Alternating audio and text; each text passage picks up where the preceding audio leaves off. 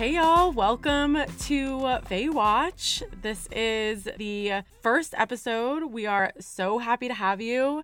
Watch is a fantasy book podcast for enemies and lovers. If you love when there's only one bed left in the inn, if you love when a human girl has latent magical powers and or daddy issues, this might be the podcast for you. We're going to be recapping our favorite fantasy / mostly romance novels. Yeah, TBD with like a heavy hand on romantasy. Mm-hmm. Because that's the most fun. Should we quickly introduce ourselves? Just quickly, don't worry. We're not going to be one of these podcasts that's like, this is how we met. Yeah. No, you don't care about us yet. With time you will, but you don't right now, and that's okay. Yeah, no, we will earn your friendship. Don't worry about it. But we're going to have a healthy parasocial relationship. Yes. Totally. But for now, I'm Dina. I'm Will.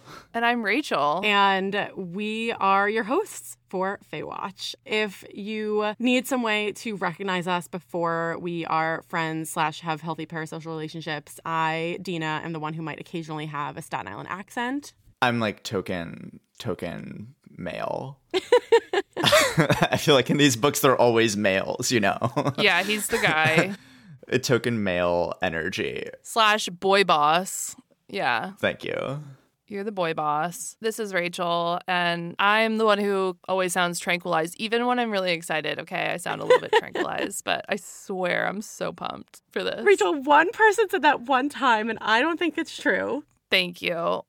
Okay, so you might be asking yourselves, like, what do we have to offer? Like, what is the source of our expertise? And I can just say, personally speaking, when I turned 11 and I didn't get my owl from Hogwarts, I spent the rest of the day wandering around my backyard with a stick pointing it at things because I just really desperately wanted magic to make my life more interesting. That's so funny, Will, because around the same time I had read Matilda and I would sit in my bedroom staring at objects in my room and trying to move them.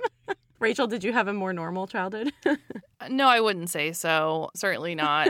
My childhood, of course, had the Harry Potter of it all, but also I was a Tamora Pierce girly growing up. And if you know, you know, and if you don't, you don't. But I was really into Lady Knights. And my second AOL screen name was, I believe, Lady Knight 1991. Wow. Wow. That's good. And that was like when you had to have your parents make them for you. So I had to actually ask my dad to do that, which was humiliating, but he was cool about it. Oh my God, I love that. Well, all right, that's enough about us. Honestly, too much. So the first book we're reading is Serpent and the Wings of Night by Carissa Broadbent. So Rachel, what's like a spoiler-free summary of the book that you could offer? Okay. Giving no more information than it is on, I think, like the book jacket. We have a girl boss, obviously. She's a human girl in a vampire world. She's sort of the adopted daughter of a Night King of the vampires. And she's going to enter into a competition, a huge Hunger Games style. Of course, as one must, if one is to come of age, one must enter into a competition with long odds, underdog, with a lot of powerful vampires. And she's going to be a human. She might meet a hot vamp along the way who is originally, one of her competitors, and maybe they'll work together. And I think we'll just have to see what happens. Yeah, maybe just like some friendship, Yeah, Who probably knows? a platonic friendship. Yeah. It's like a great book. So high hopes for the second one, which isn't out at the time we're recording.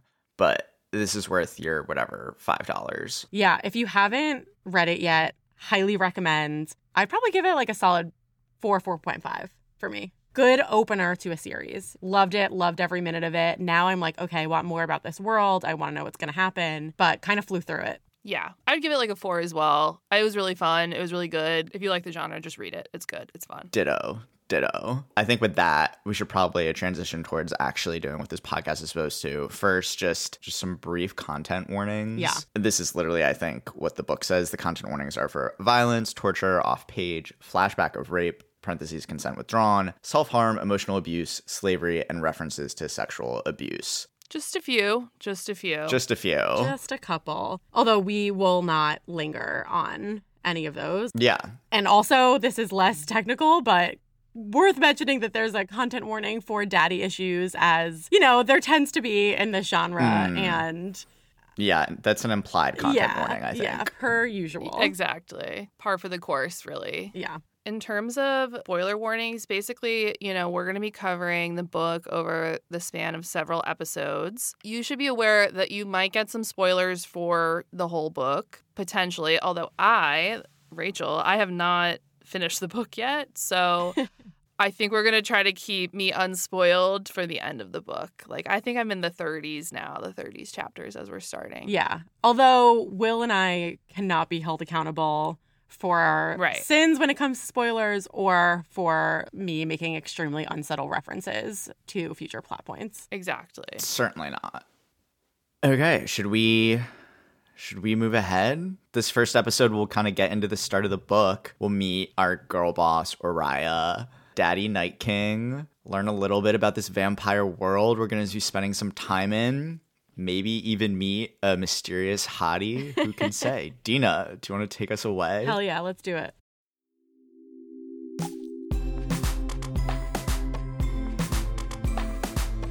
We drop into the book with a bit of a prologue. The first sentence kind of gives away what we're getting into here. The king did not know then that his greatest love would also be his ruination, nor that either would come in the form of a tiny, helpless human child. So we meet Araya. She's a child. She's stuck in the rubble of her burned down home in, I think, like a village or town that's also been completely ruined by, you know, we're guessing war. And 3 vampires land near her. They're about to eat her.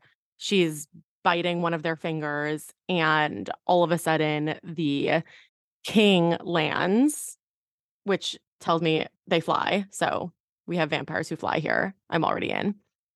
And the king goes to reach for her, lets her bite him, and then immediately calls her his little serpent, which I love. And I've been calling my cat Little Serpent all week. That's cute. I like that. I also love that, like, I don't, like, are her teeth that sharp? Right. Like, presumably they're just children's teeth.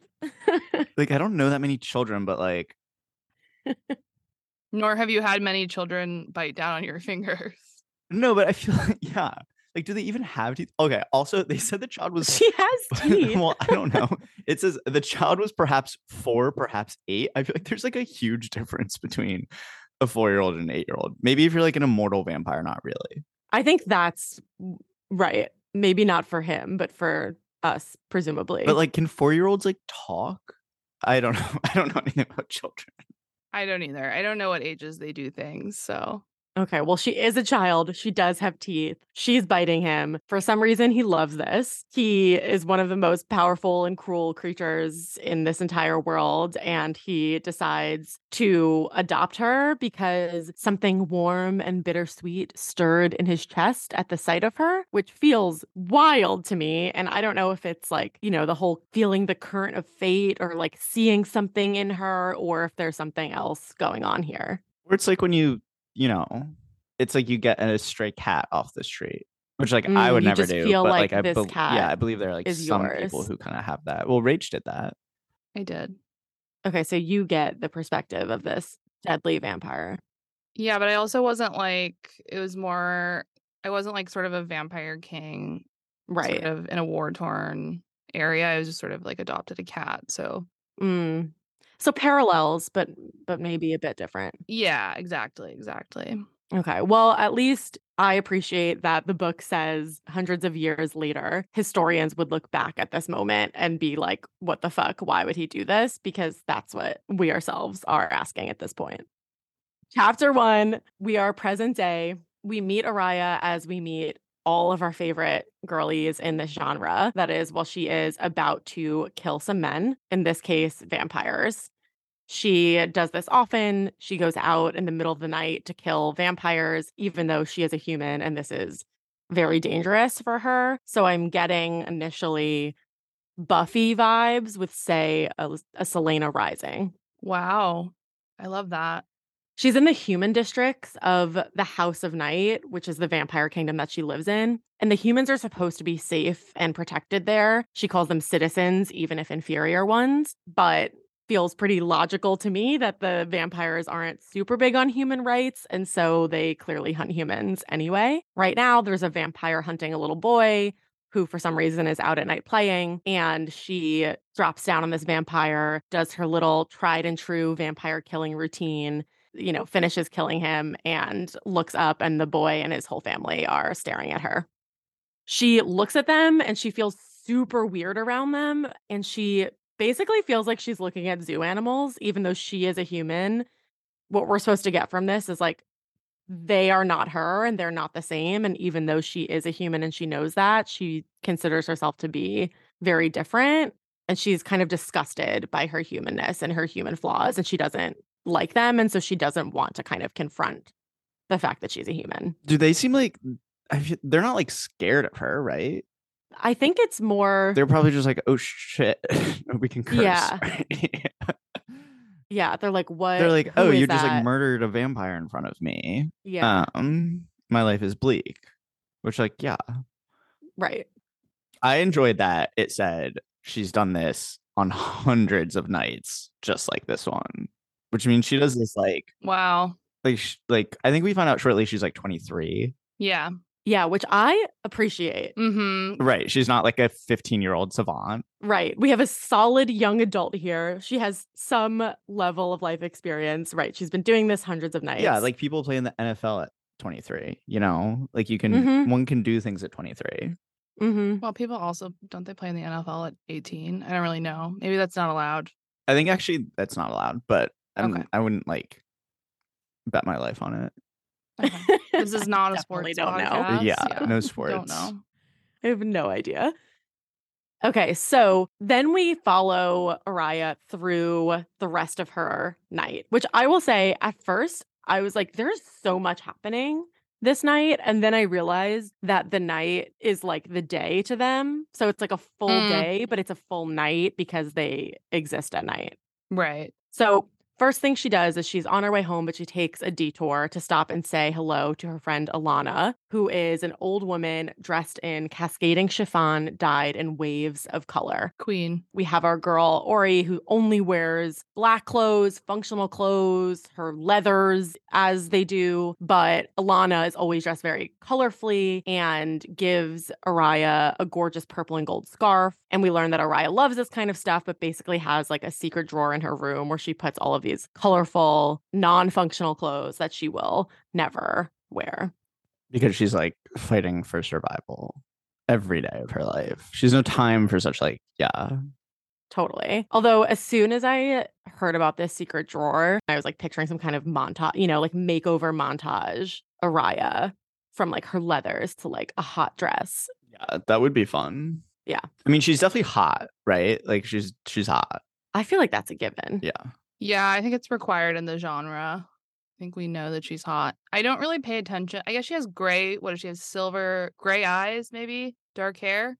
Dark hair. Her eyes, they keep calling them something about like moonlight, silver gray. Mm-hmm. It's a normal color. Mm-hmm. Mm-hmm. But yeah, I think definitely hot. And of course, she's been training. She's been killing these vampires. She's got to stay fit if she's going to stay alive. So, yeah. Okay, so Araya really likes Alana because Alana isn't like other humans either. And so she feels kind of similar to her in this way, but it's very different because Alana kind of did this to herself and she's voluntarily a blood vendor for some vampires. Most blood vendors don't even survive a year. So it's like, how the heck has this old woman survived this long? Is she that old? In my mind, she's like 40 something. I mean, she says she's wrinkly. Oh, okay. That's fair. She smokes a lot of cigarillos, so I'm picturing like grandma status. Like she's got energy, she's got flair, but she's lived a life. Is the deal like she gets a nicer apartment? Like what is she getting out of being? I think that's right. I think she lives in the nicer vampire district. She doesn't have to use like she doesn't live in like the human slums. Right. But I also think and we'll actually get to this because they have a little bit of a tiff, and this kind of comes up because Alana's whole vibe is like wanting to live an exciting, adventurous life. And I think that's actually part of why she's there. So Araya and Alana get into a bit of a tiff about the Kajari that's about to happen. So the Kajari is a vampire tournament that happens once every century. And Araya wants Alana to leave the inner city when the Kajari starts because she's afraid for her, given how they sometimes use humans in trials. And also there's going to be lots of other vampires around. And so Araya is just like, can you please just keep yourself safe and go out to the human districts, even just for a little bit. And Alana, this is when we kind of learn her vibe, is like, bah, safety's overrated. What kind of life is that? I risk my life every day to be here. It becomes a rebellion not to care. So she has that kind of attitude. And Alana eventually agrees to at least go away for the first few days of the Kajari to keep herself safe. And so Araya gives the scarf that she had just given her back to Alana. Araya's not the only one pissed. Alana is also pissed at Araya for entering the tournament, even though neither of them specifically say that out loud. And that is very fair. It seemed wild to me that this human is entering a vampire tournament. Yeah, I mean, I think we'll get into this at some point, but it does seem to me just like if you find yourself in a kind of like fantasy or fantasy adjacent situation and like an older woman kind of gives you advice, I feel like you usually should follow it. Yeah, but you never will. Yeah, like the youth never will, but you should follow it. Yeah. And I think as we'll learn with Araya, she has these two people in her life who she cares about. And I think she is pulled into the other direction by the other person, Vincent, her dad, the Daddy King. Daddy Night King. Who we will talk about. But Alana is annoyed at him. She's like, I can't believe he's making you do this. Araya is very much like, he's not making me. No, like I want to. It's my choice. Right. Which, questionable, some might say. We've all been there. We've all been there. So Araya and Alana, they make up.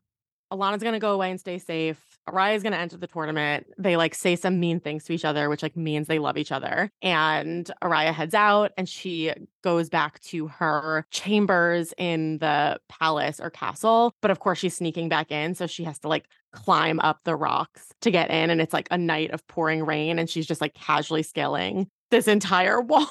It's like, I don't know. Yeah, like I get it's just I think it is just there's like fantasy where it tries to be a little more like gritty and realistic. And then there's just ones where you have to just sort of like take it with the flow. Like, yeah, she's gonna be like an expert wall climber. It's fine. Totally. So she gets back to her room just in time because Vincent shows up. And he is immediately like doing dad things and saying her room is messy. And she's doing daughter things and making fun of him. And he calls her an insolent brat, little serpent.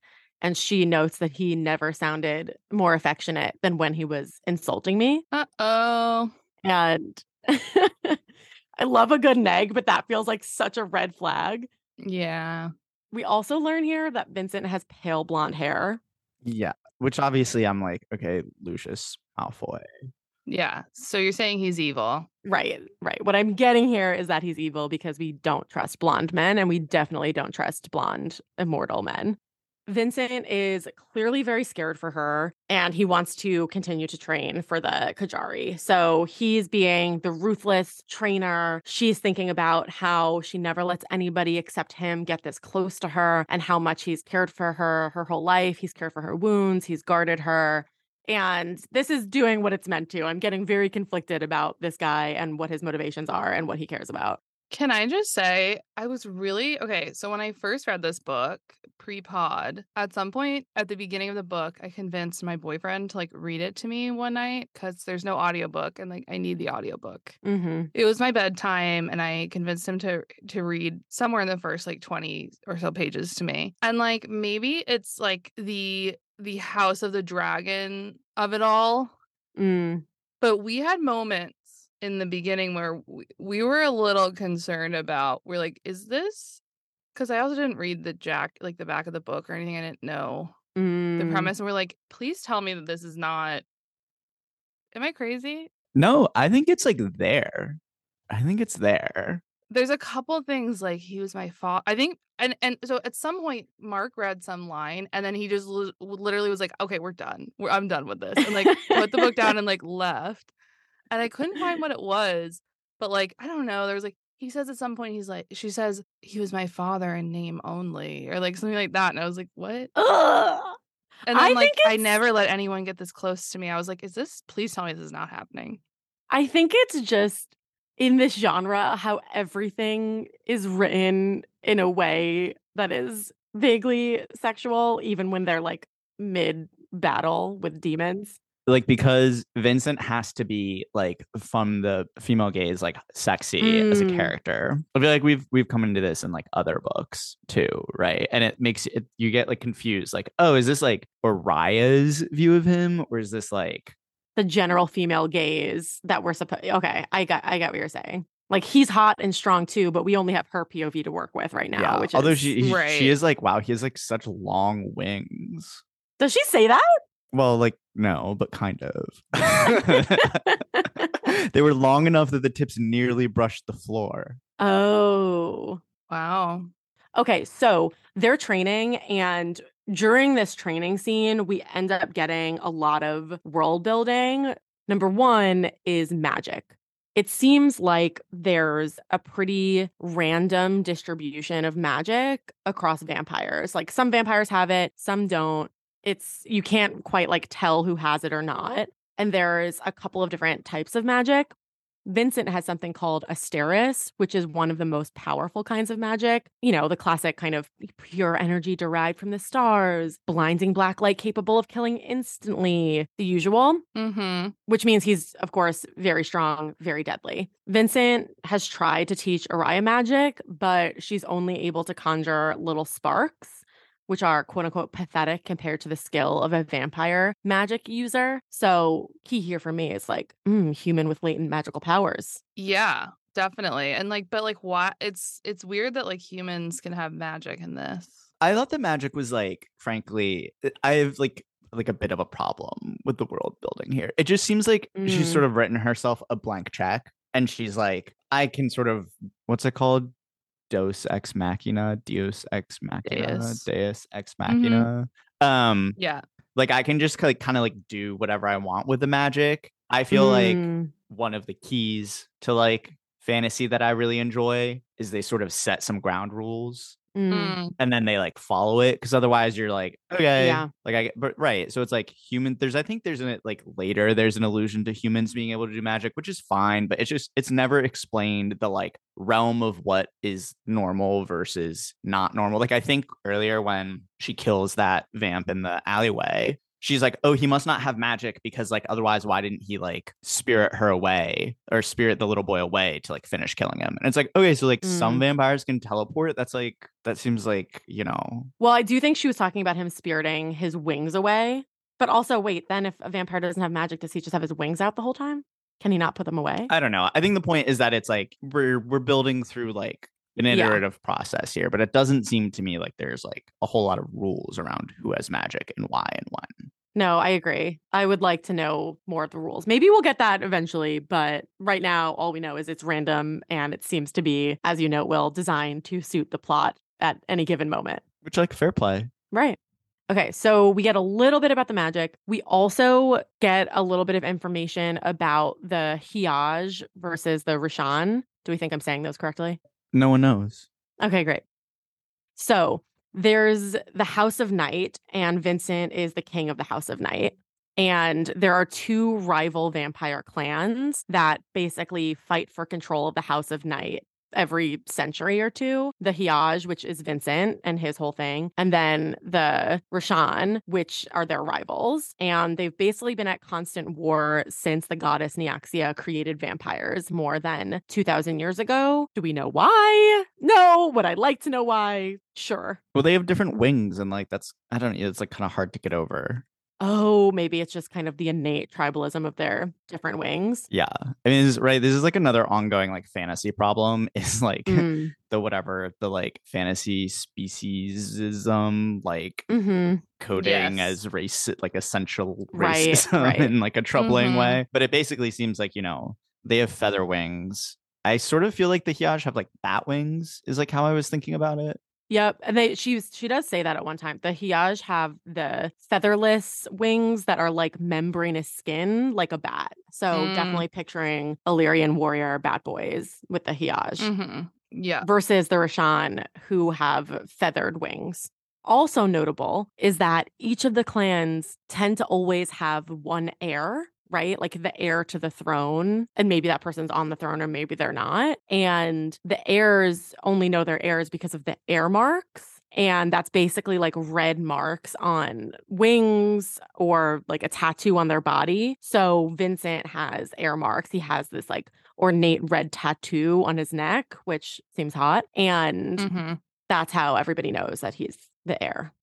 The other thing that we learn is that so there's the House of Night, but there's also the House of Shadow and the House of Blood. And those are different vampire kingdoms in the same country, continent, area, land of Neaxia.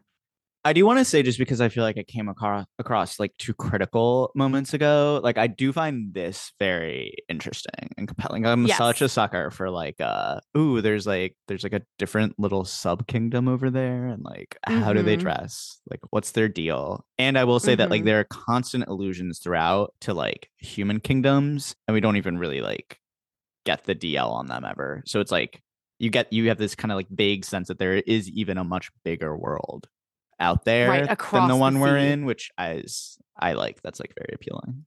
I love that. And it gets me excited for future books and where these characters might go, for sure.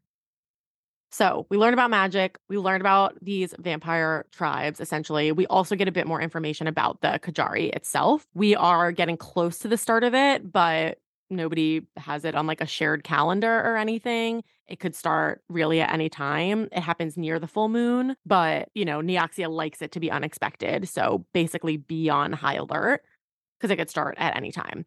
And what we learn about this tournament is that it's a once in a century tribute to Neaxia.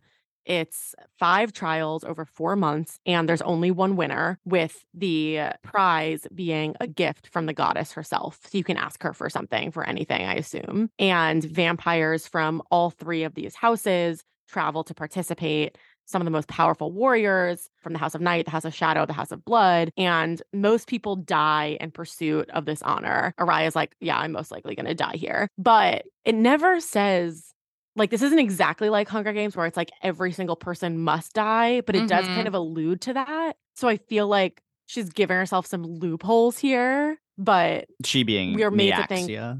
to think. I was thinking she like Carissa Broadbent. Oh, yeah.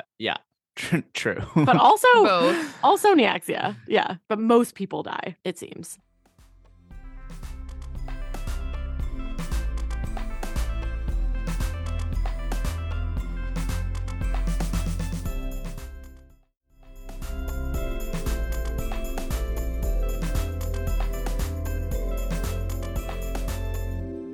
Obviously, there is a big feast to welcome the competitors of the Kajari, and Vincent takes Araya to essentially check out the competition. He walks around this feast with her. He's guarding her very vehemently, and he's pointing out the different competitors and their weaknesses or things that she should know about them. And we meet a few characters here that are going to come up again. They are walking around, and Vincent points out Ibrahim, and Araya cannot believe that Ibrahim is entering the competition. Ibrahim is a young vampire. He's meek. He has mutilated gums, jarringly absent of canine teeth, and a hobbled left leg because his parents had pinned him down and removed his teeth and ruined his leg. So he is at a weakness entering this competition. And we learn that this actually kind of happens a lot because of immortality, the succession from, who's running whatever house or whoever's lord of whatever house is very bloody. And vampires will often kill their parents that they could get power. Part of me is like, I don't know, you could have a kind of like abundance, like pro-housing agenda that might solve some of these problems. But at the same time, it's like that thing they say where it's like, whatever, like they're always like, oh, well, like that like boy can't become a man until his father dies or whatever. And so like that's kind of the vibe I'm getting from this. Right. It's like you probably could just create a new lord name and a new estate. And like you're immortal. You have some time to figure it out. Start a podcast. Right. There's so much that you could do. But alas, that's the situation we're working with. We also meet Jasmine, Vincent's new general / head of his guard. and she is super hot. She's wearing a low-cut red dress. She keeps her wings out. She's revealing both generous cleavage and a large white scar going up her sternum because apparently she once survived a staking, which is also very hot.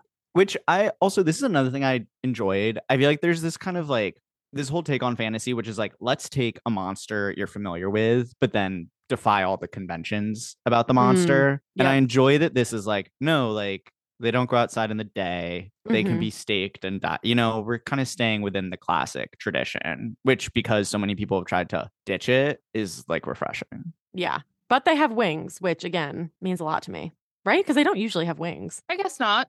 Well, I mean, they can turn into bats, right? Not always. I don't know. Okay. Yeah. No, sure. We're checking out the competition. We're meeting a couple people. Vincent and Jasmine go off to have some kind of serious conversation. And of course, as she's standing alone, her eyes fall to the other side of the room where Wait, there is. Sorry. I'm so sorry. I just feel like there's like an important plot point we missed. Oh, go ahead. Which is that like apparently it's rare for a woman to achieve the rank of general. And so like sexism, like the patriarchy still rules the House of Night. Right. Wow. The patriarchy exists and Jasmine is a girl boss and we salute her for it. We love that. Yeah. Yeah. So after that, our girl boss Jasmine is talking to Vincent and Araya is standing by herself. She's at her guard and her eyes fall to the other side of the room where there is, as you might guess, a mysterious figure. He is far from the dance floor. He's away from everybody else. He's not like everybody else.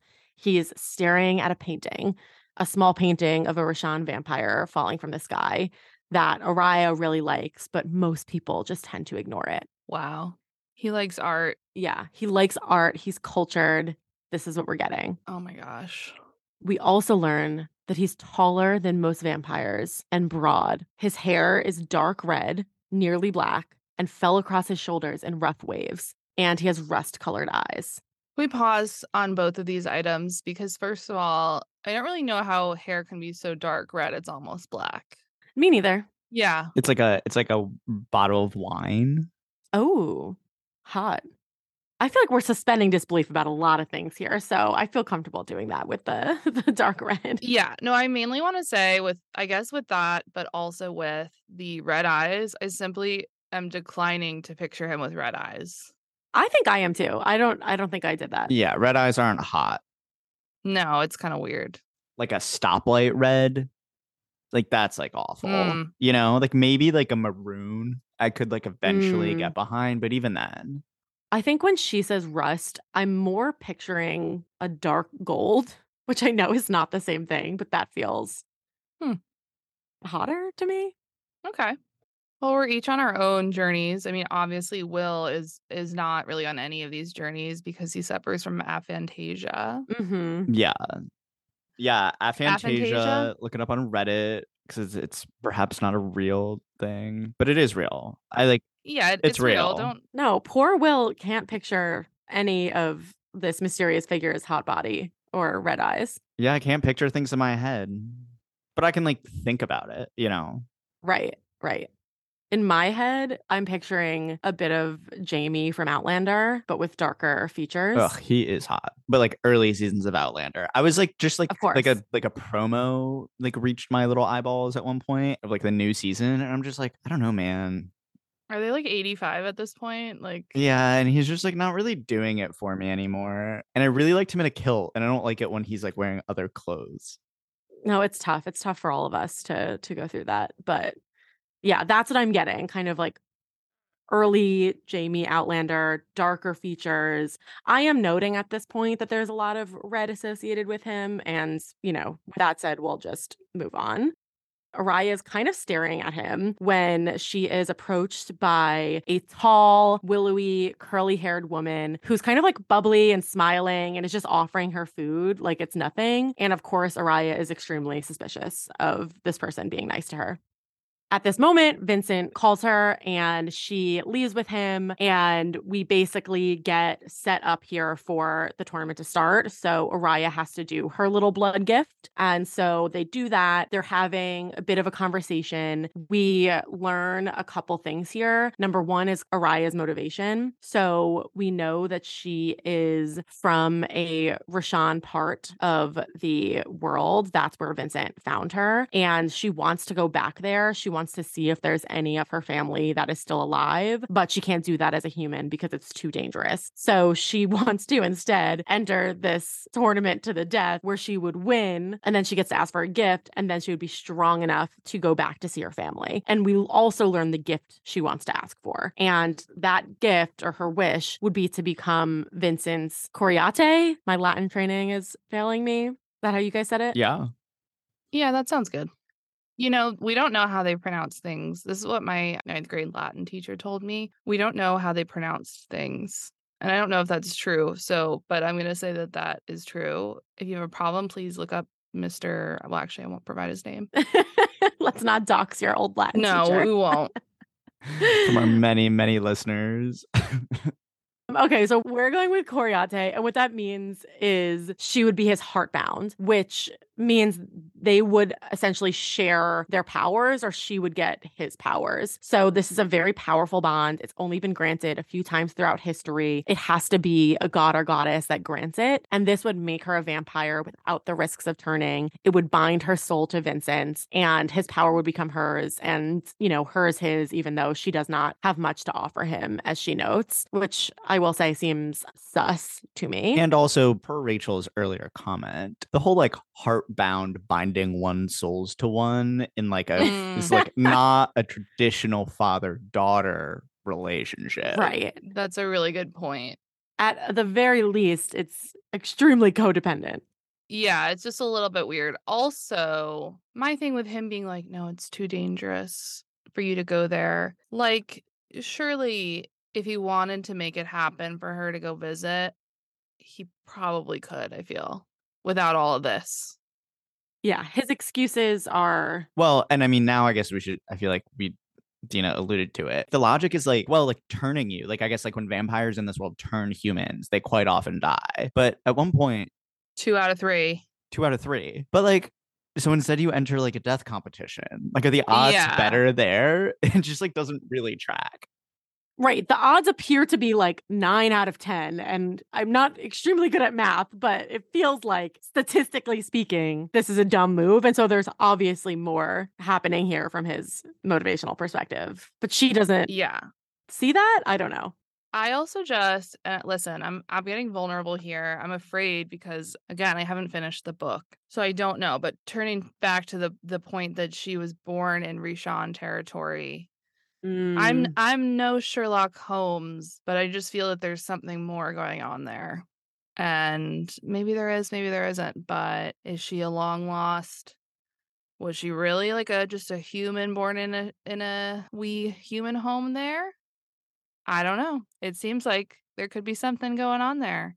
Maybe something to do with, oh, I don't know, rain. Will and I are just sitting here with like, Will has his hand covering his smile. I don't know, Rachel. It might be some of those things. It might be none of those things. It's unclear at this time. Okay. I just want to plant that flag. Your responses have, to be honest, given a lot, maybe given a decent amount away. I actually don't think they have. I really don't think they have, but. And also, by the way, do you like me being like, again, making one of the most obvious observations and predictions of all time in like a fantasy genre of like, oh, seems like there's something going on with this. Mm-hmm. Doesn't really take a genius. No. On the contrary, I think we you're here to bring your sort of like a deep literary insights and expertise. So we appreciate that. That's true. Anyway, I just wanted to, plant that flag in the ground. I'm sure we'll circle back. Totally. This whole time I was trying to figure out what Vincent's deal was, because it definitely seems like he's not telling her everything, but I can't tell if this is more of a like Draco's parents where they just like really like, does he just like love her and want to protect her? Or is he being a little finger to her Sansa, and is he just manipulating her to get what he wants. It seems to me like he's somewhere in the middle. He definitely does care about her, but he definitely has some other agenda here that we don't know about yet. Okay, so Ryan and Vincent finish their conversation. They do her blood gift to Neaxia. They say a couple prayers. Araya offers her life to her and is like, I will give you my victory or I will give you my death, which is pretty dramatic, but, I guess so is death. True. And I think that is a great place for us to end. Death is dramatic. You heard it here first. These are the kind of insights that you're going to get if you come back next time. Yeah, no, like deep, like freshman year of high school level analysis for sure. If that. Guys, this was so fun. I know. This was so fun. And please do come back next time. We have our fun little tournament starts. Our fun little tournament to the death. Can't wait. Yeah, just a dramatic little fun tournament to the death. Catch us next time. In the meantime, follow us on TikTok and Instagram at FaywatchPod. Hit us up on email. All the usuals. And we'll see you next time.